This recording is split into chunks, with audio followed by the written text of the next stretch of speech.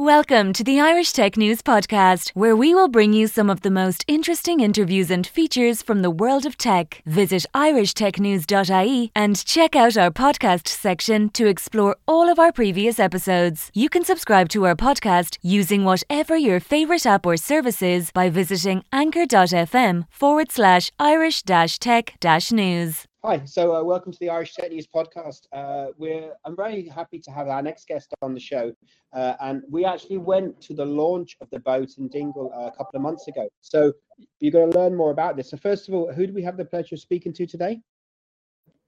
Hi there, I'm Aodhán Fitzgerald. I'm the Research Vessel Manager in the Marine Institute and the Project Manager for the build of the new Tom Crean. Awesome. Okay, so I guess, is it a logical journey to what you do now from your own career? Probably in latter years, yeah. I know I've had quite a varied background. I've been an electrician, a pilot, and a marine scientist. So I've ended up looking after ships. So it's sort of a logical progression of some sorts, yeah.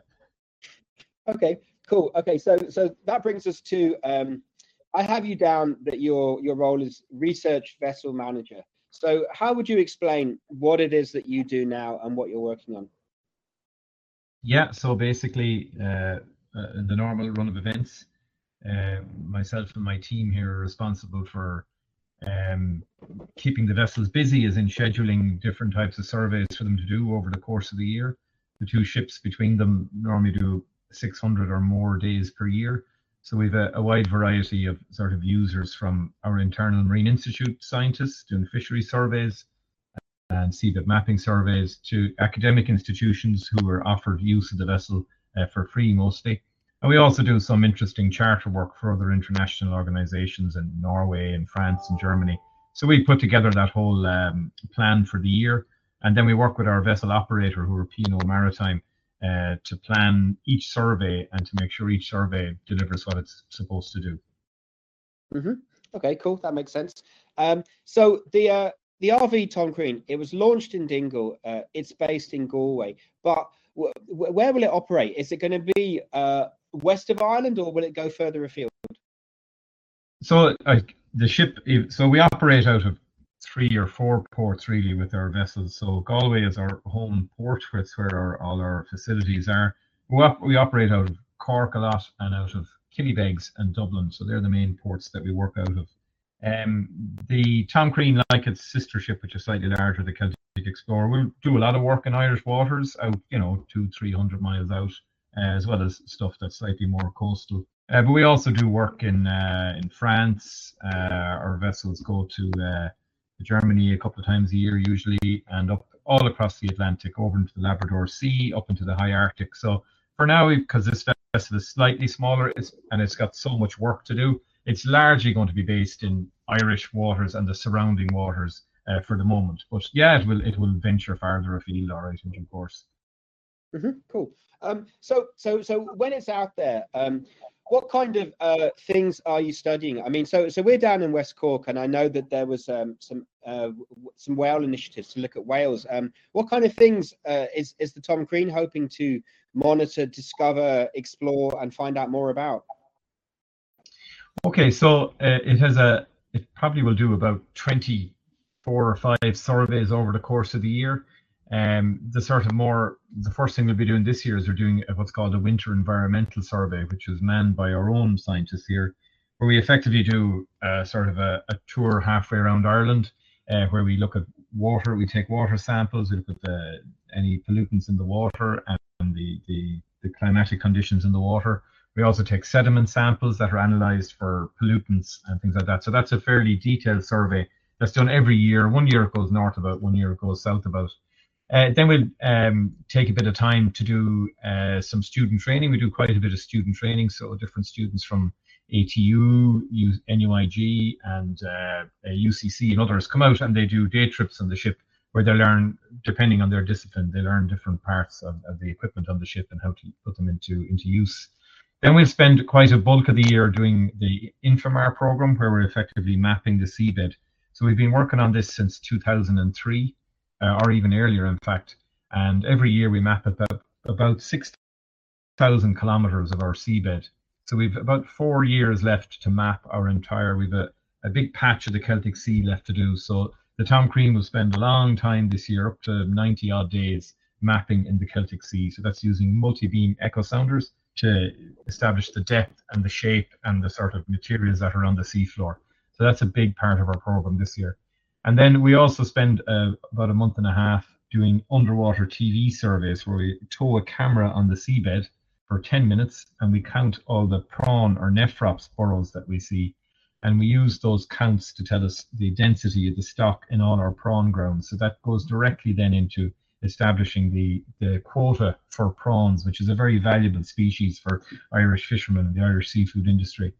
Then we're doing some work on things like harmful algal blooms, looking at off the southwest coast, not far from you in West Cork there, looking at the dispersion and the presence of these harmful algal blooms that can affect the shellfish industry. We're doing a campaign then on, as you mentioned, marine mammals. So we're doing some work off the Malin Shelf, and it's working with the scientists from Atlantic Technological University. So they're looking at various mammal species there and looking how the ecosystem supports them and any changes in the ecosystem that might be affecting them. So that's a sort of a snapshot flavor of what we'll be doing for the year. A lot of mapping, some biological work, some fisheries work, and a lot of training. Cool. I mean, that sounds really interesting and quite diverse.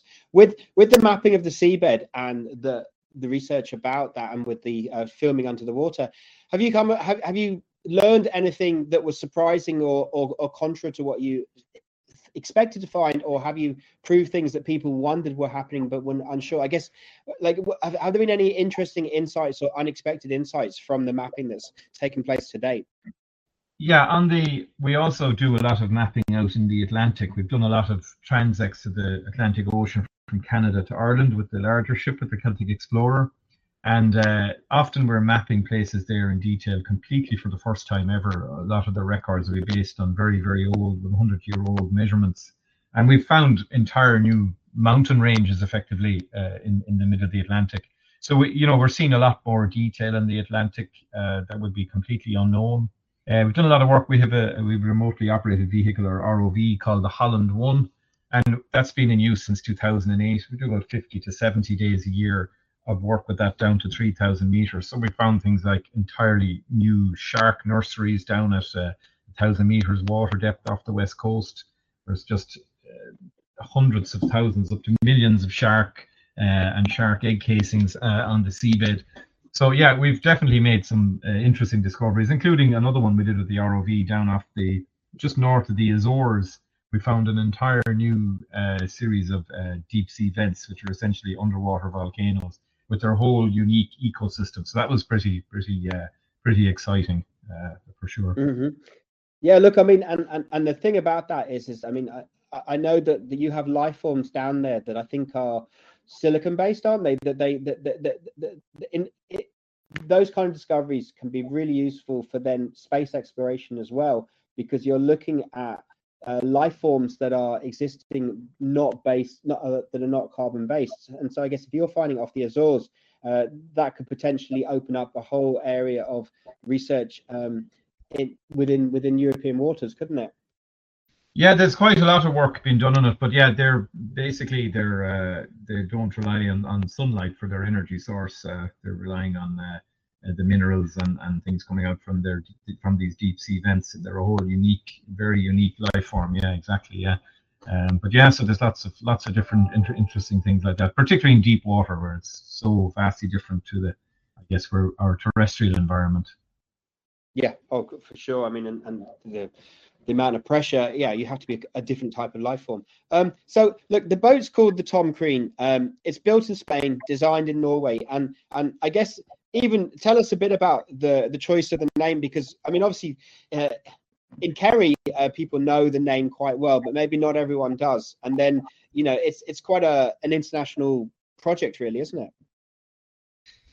Yeah, so the name, I suppose we chose the name midway through the build. And it's been a very popular name. I'm from Kerry myself, from down in Tom Crean country myself, so I've been very well aware of Tom Crean as I was growing up. And in fact, we've had a couple of other smaller boats named after Tom Crean. since as far back as 2006. So for us, we already recognised Tom Crean as being, you know, a great example of I suppose, an Irish adventurer and seaman, and just a great hero in general as well. So, you know, we think it reflects well the work of the ship, and it's been really popular with staff and with the public, and it's really got people's attention. So we're delighted with the name and how it's worked out. And then it was built in Vigo and designed in Norway. So was that a complex thing to manage, or? Yeah, so the way we built the ship, we provided the design, and then we went and selected a shipyard that was built to the design that we had commissioned. So the designers were a company called Skip Teknisk, who designed our previous vessel, which was one of the very early modern silent vessels that was built. So they have a great track record in the area. So we went with the guys from Norway and that, and we spent a year working with them, designing the ship, going through all the needs of our users and our crew as well, and what we wanted from the ship. And when that got to an advanced stage, then we went to tender and we selected a shipyard. Eventually, it was a shipyard in Vigo called Astilleros Arman, and it worked out very well. So there was a little bit complicated. So the yard had to build to our design. So we had some people from the designers in the yard making sure that everything was built according to spec. So we were we had oversight above the two of them, then making sure that the design met what we wanted and that the yard built the design. So it took a bit of management, but it worked out very well in the end, and we were delighted with the end result. Cool. Okay, so this might be a dumb question, but what is a silent vessel? And talk a bit about maybe the energy efficiency side of how the boat operates.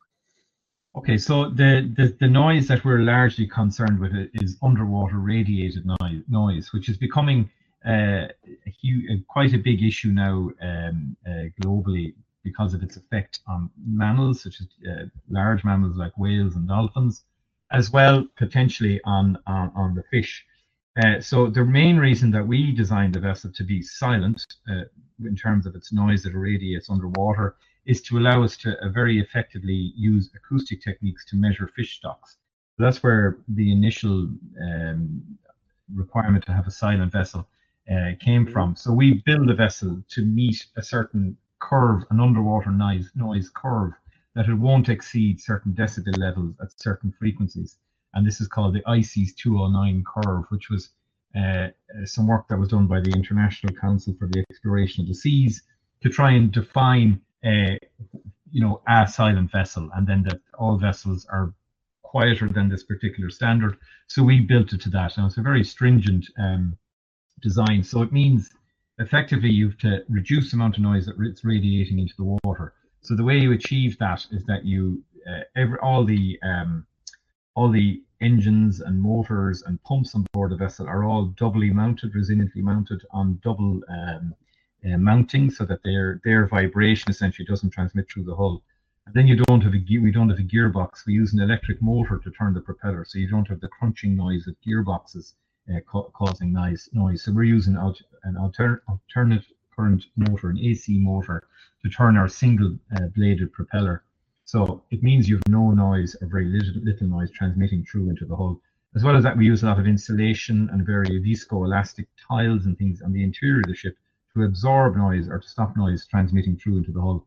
And then the final thing, because to propel the ship, you use a propeller. So the propeller is designed, so we've actually a 7-bladed propeller. It's very like a submarine propeller, actually.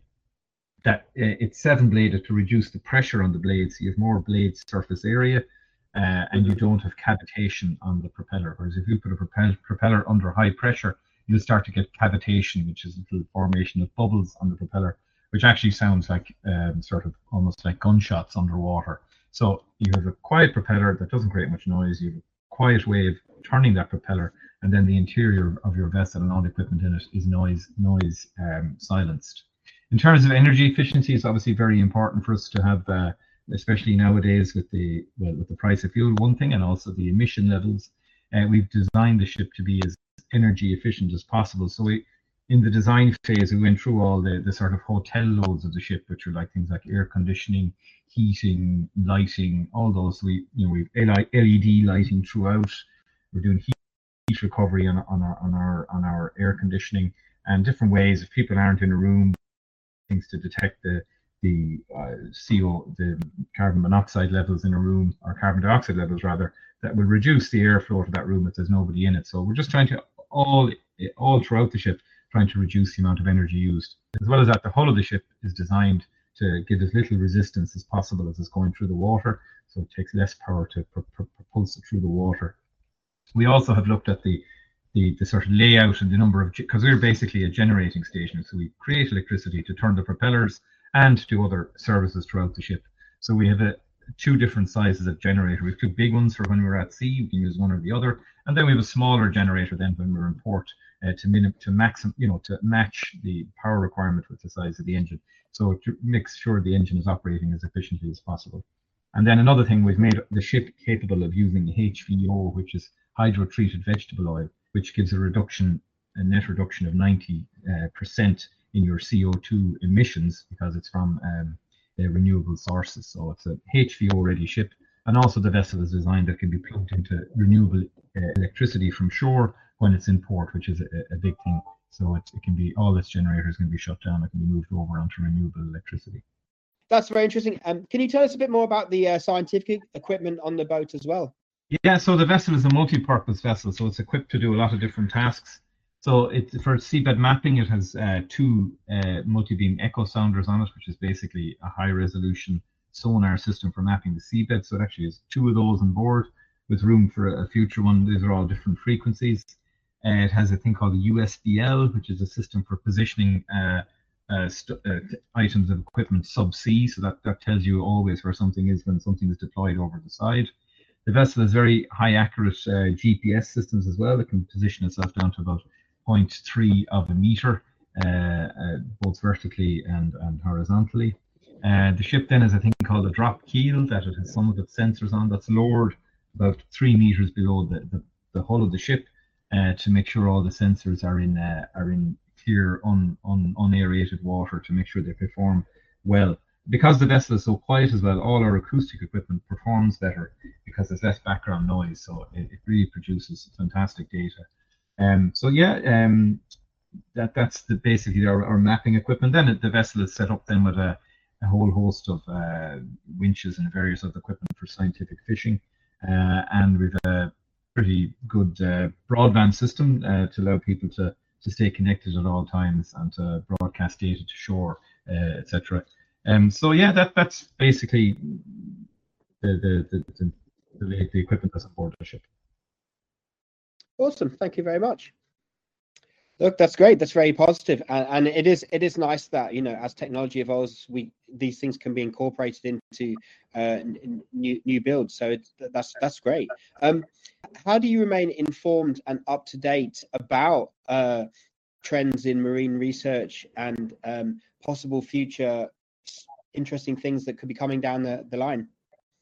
So in terms of, I guess, the efficiency of the vessel, or the silence of the vessel, and the various new types of science equipment that can be on board vessels, we're a member of a European group and an international group where all research vessel operators come together to share knowledge and things like that. I'm also the head of a project called Eurofleets, which is a European Union-funded project that's been running for the last 4 years, where basically we come together as vessel operators to give access to scientists, but also we work on things like energy efficiency and standardization and incorporation of new equipment.